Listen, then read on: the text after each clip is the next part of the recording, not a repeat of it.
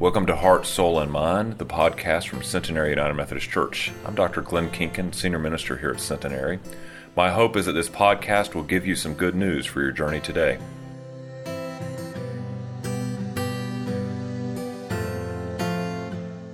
Our scripture lesson this morning comes from Mark's Gospel, the 8th chapter, beginning with the 31st verse. Hear with me now the words of the Lord. He then began to teach them that the Son of Man must suffer many things and be rejected by the elders, the chief priests, and the teachers of the law, that he must be killed and after 3 days rise again. He spoke plainly about this, and Peter took him aside and began to rebuke him. But when Jesus turned and looked at his disciples, he rebuked Peter. "Get behind me, Satan," he said. "Do not have in mind the things of God, but the things of men." And then he called the crowd to him, and along with his disciples he said, "If anyone would come after me, he must deny himself, take up his cross, and follow me. For whoever wants to save his life will lose it, and whoever loses his life for me for the sake of the gospel will save it. What is it good for one to gain the whole world and yet forfeit his soul? Or can anyone give in exchange for his soul? If anyone is ashamed of me, if my words in this adulterous and sinful generation, the Son of Man will be ashamed of him. And when he comes in his Father's glory with the angels." This is the word of God for us, the people of God. Thanks be to God. Would you pray with me? Almighty and gracious God, we gather again for worship. We celebrate the naming of one in our family. We celebrate the opportunities to gather at home and here in the sanctuary. We celebrate a beautiful day. We mark a year of tribulation.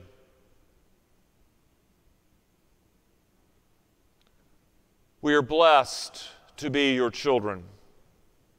But during this hour, O Lord, as we hear your word read and proclaimed, let us not take these blessings for granted, but let us take them deep into our hearts and spring forth from them to live into those blessings and to bless the world around us, not as mere hearers of your word, but as doers of your word.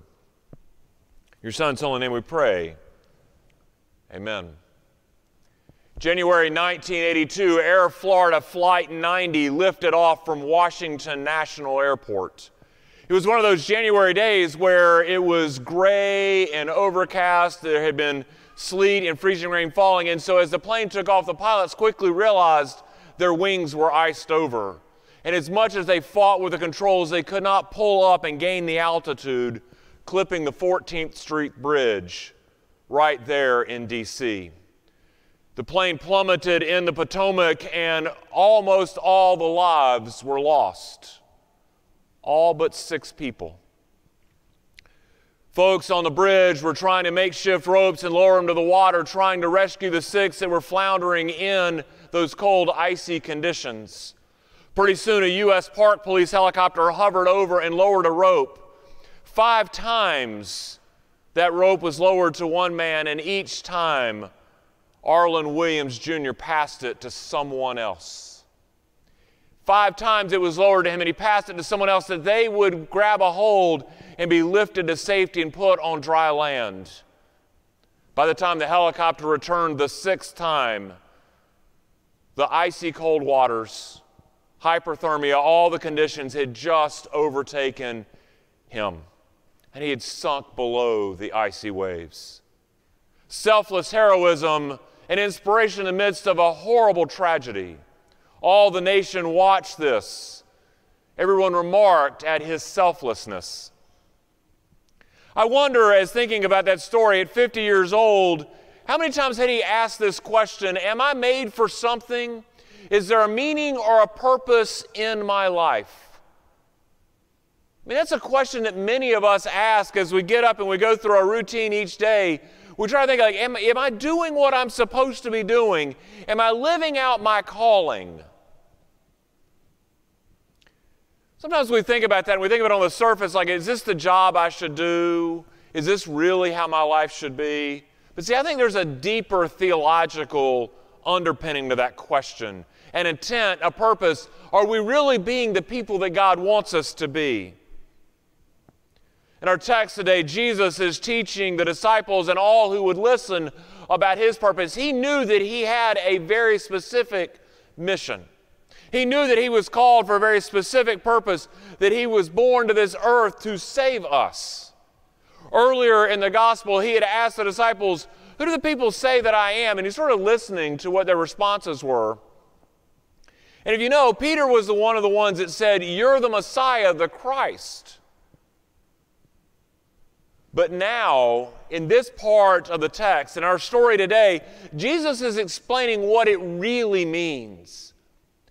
He's telling what's going to happen. He's foretelling his arrest, his persecution, his crucifixion, and his death.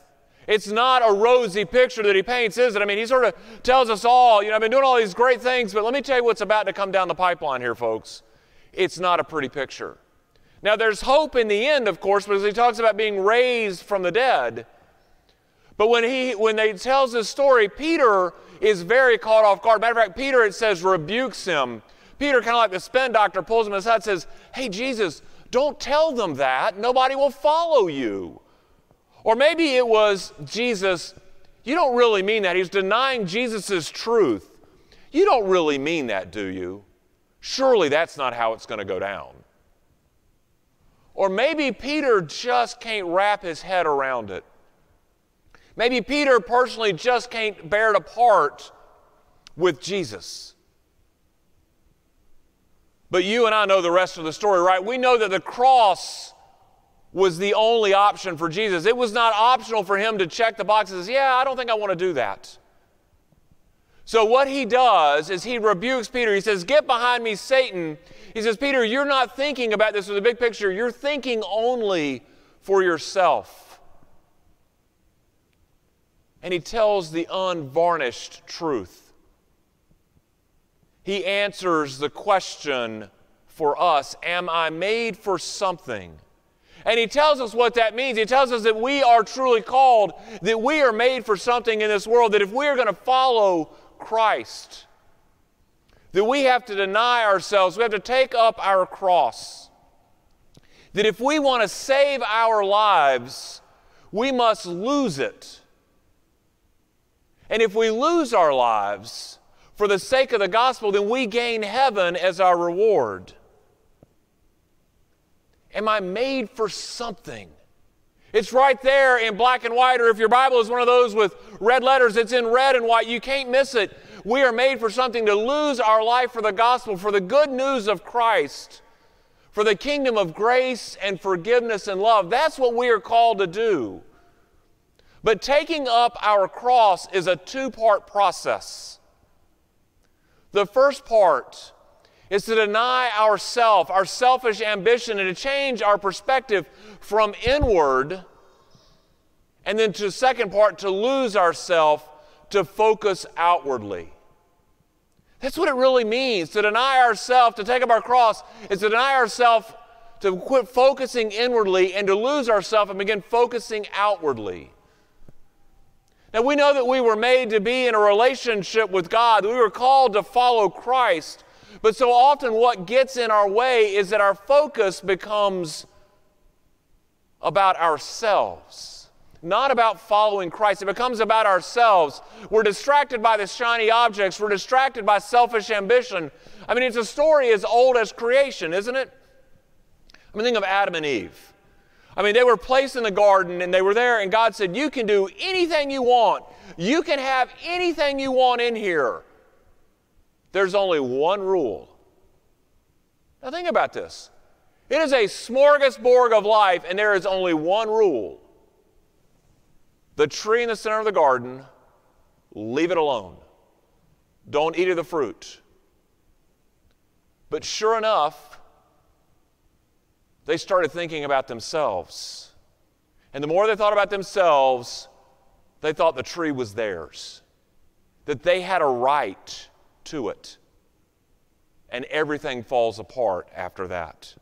But see, Jesus teaches this story differently, doesn't he? Jesus teaches us not to be about ourselves, but to think outwardly. I mean, we really should have seen this coming, right? I mean, when Jesus calls the disciples, he's walking along the shore of Galilee. They are commercial fishermen. They make their living catching fish and selling them in the marketplace. So he comes early in the morning. They've been out all night fishing, and they've caught nothing. They're tired, they're exhausted, they're trying to figure out how they're going to put food on the table, how to make ends meet, and Jesus says, hey, put your nets in on the other side of the boat. And I know they're thinking, you're a carpenter, what do you know about fishing? This is what we do for a living. There are no fish. And he says, trust me. And I'm sure they did it to humor him, and so they throw their nets over and they pull in so many fish that it almost sinks the boat. I mean, it's more fish than they have ever caught. Not only that, it's enough fish that they have probably set the market and they have made their income for the entire year in that one instant. That's the hook. Yeah, I meant the pun. That's the hook that Jesus uses to catch them, because all of a sudden, with Jesus, the impossible is possible. And then you know what he tells them to do? Leave it behind. Leave it behind and follow me. I'll teach you to be fishers of men. So they've got this opportunity right here in front of them where they have got all they need for an entire year's worth of income. And he says, leave it behind. I'm going to show you something even better. We're going to go fishing for people.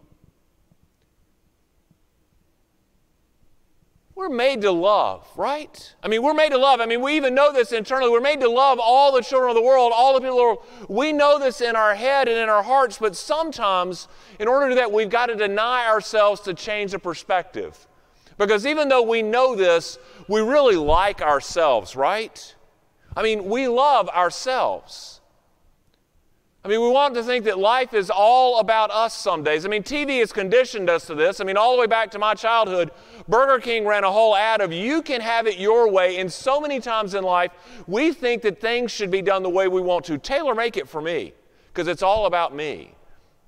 Or J.G. Wentworth, if you've got a structured settlement, you say, it's my money and I want it now. It doesn't matter that you've signed a deal. It's my money and I want it now. See, denying ourselves is about reaching into the world and realizing that it doesn't revolve around us.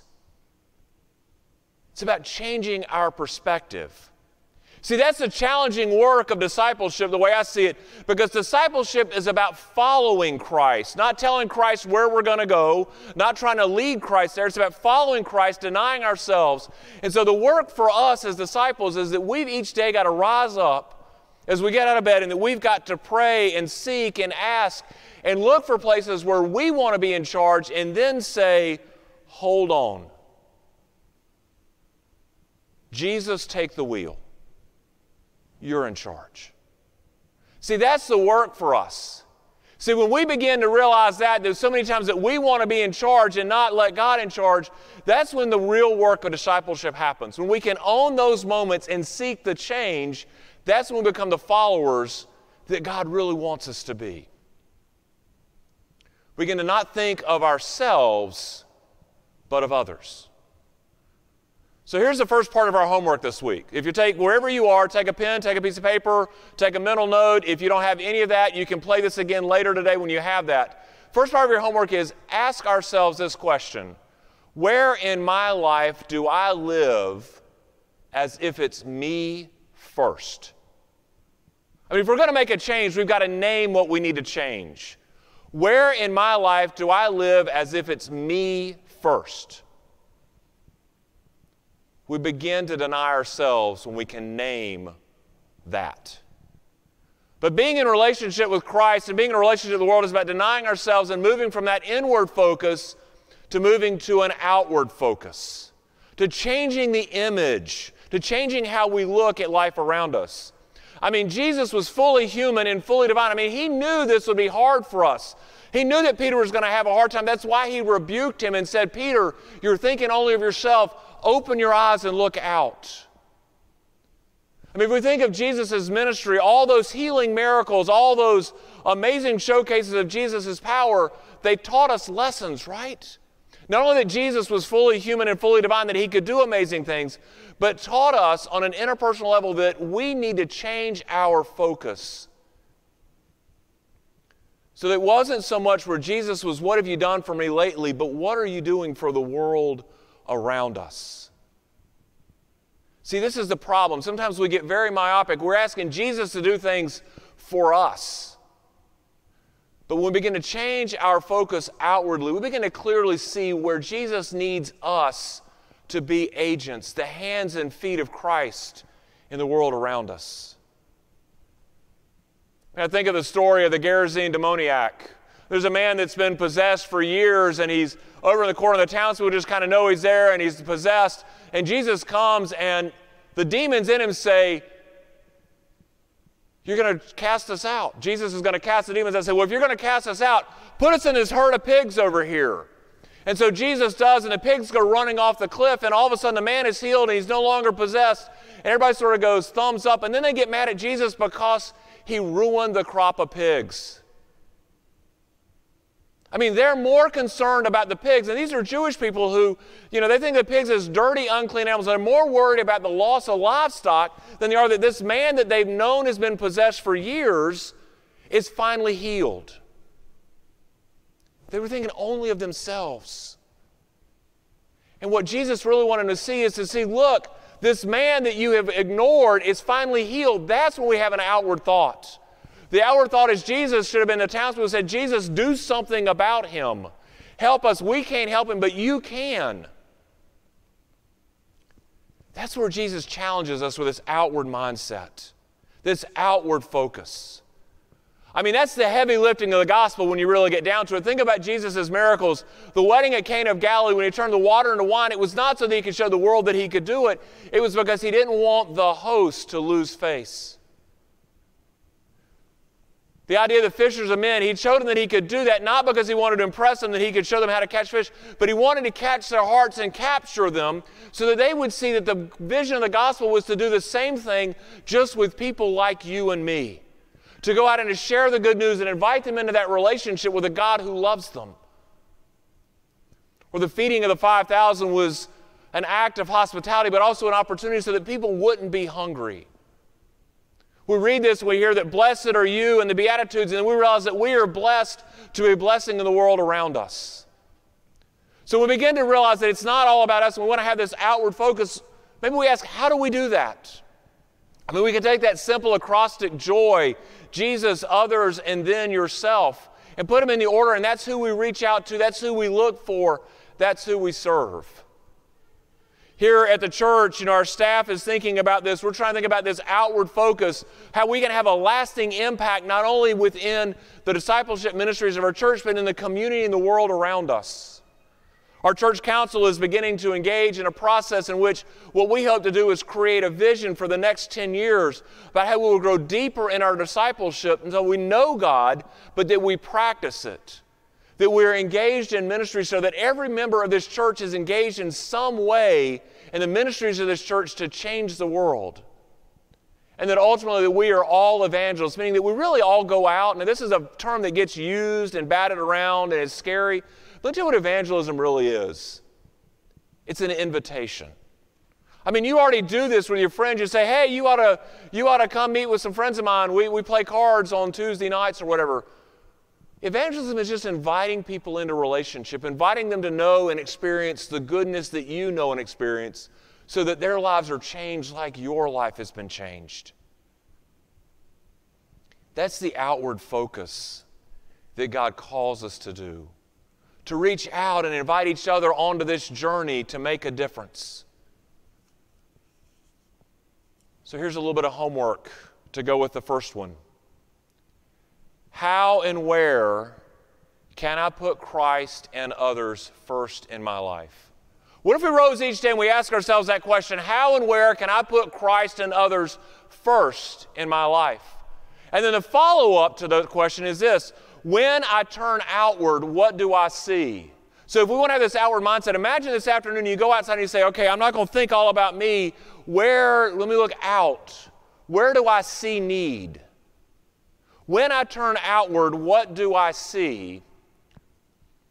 And then finally, where do I need to share the good news of love, of grace, and forgiveness in the world?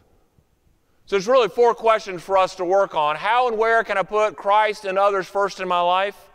When I turn outward, what do I see? And where do I need to share the good news of love and grace and forgiveness in the world around me?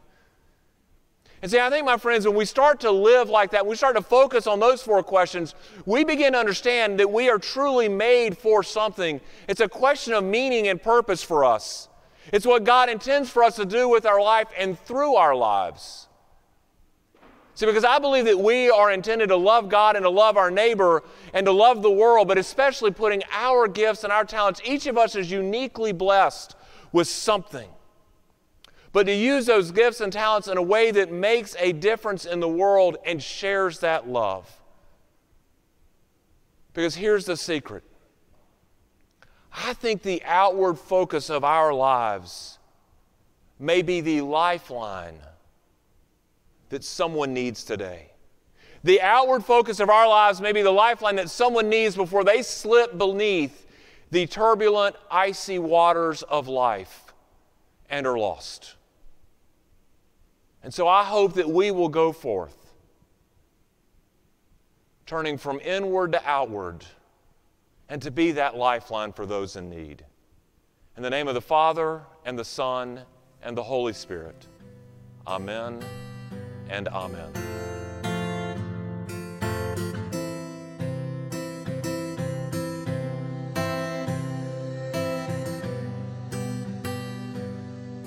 Thank you for listening to Heart, Soul, and Mind, the podcast from Centenary United Methodist Church.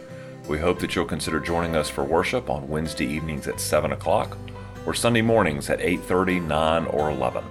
Have a blessed day.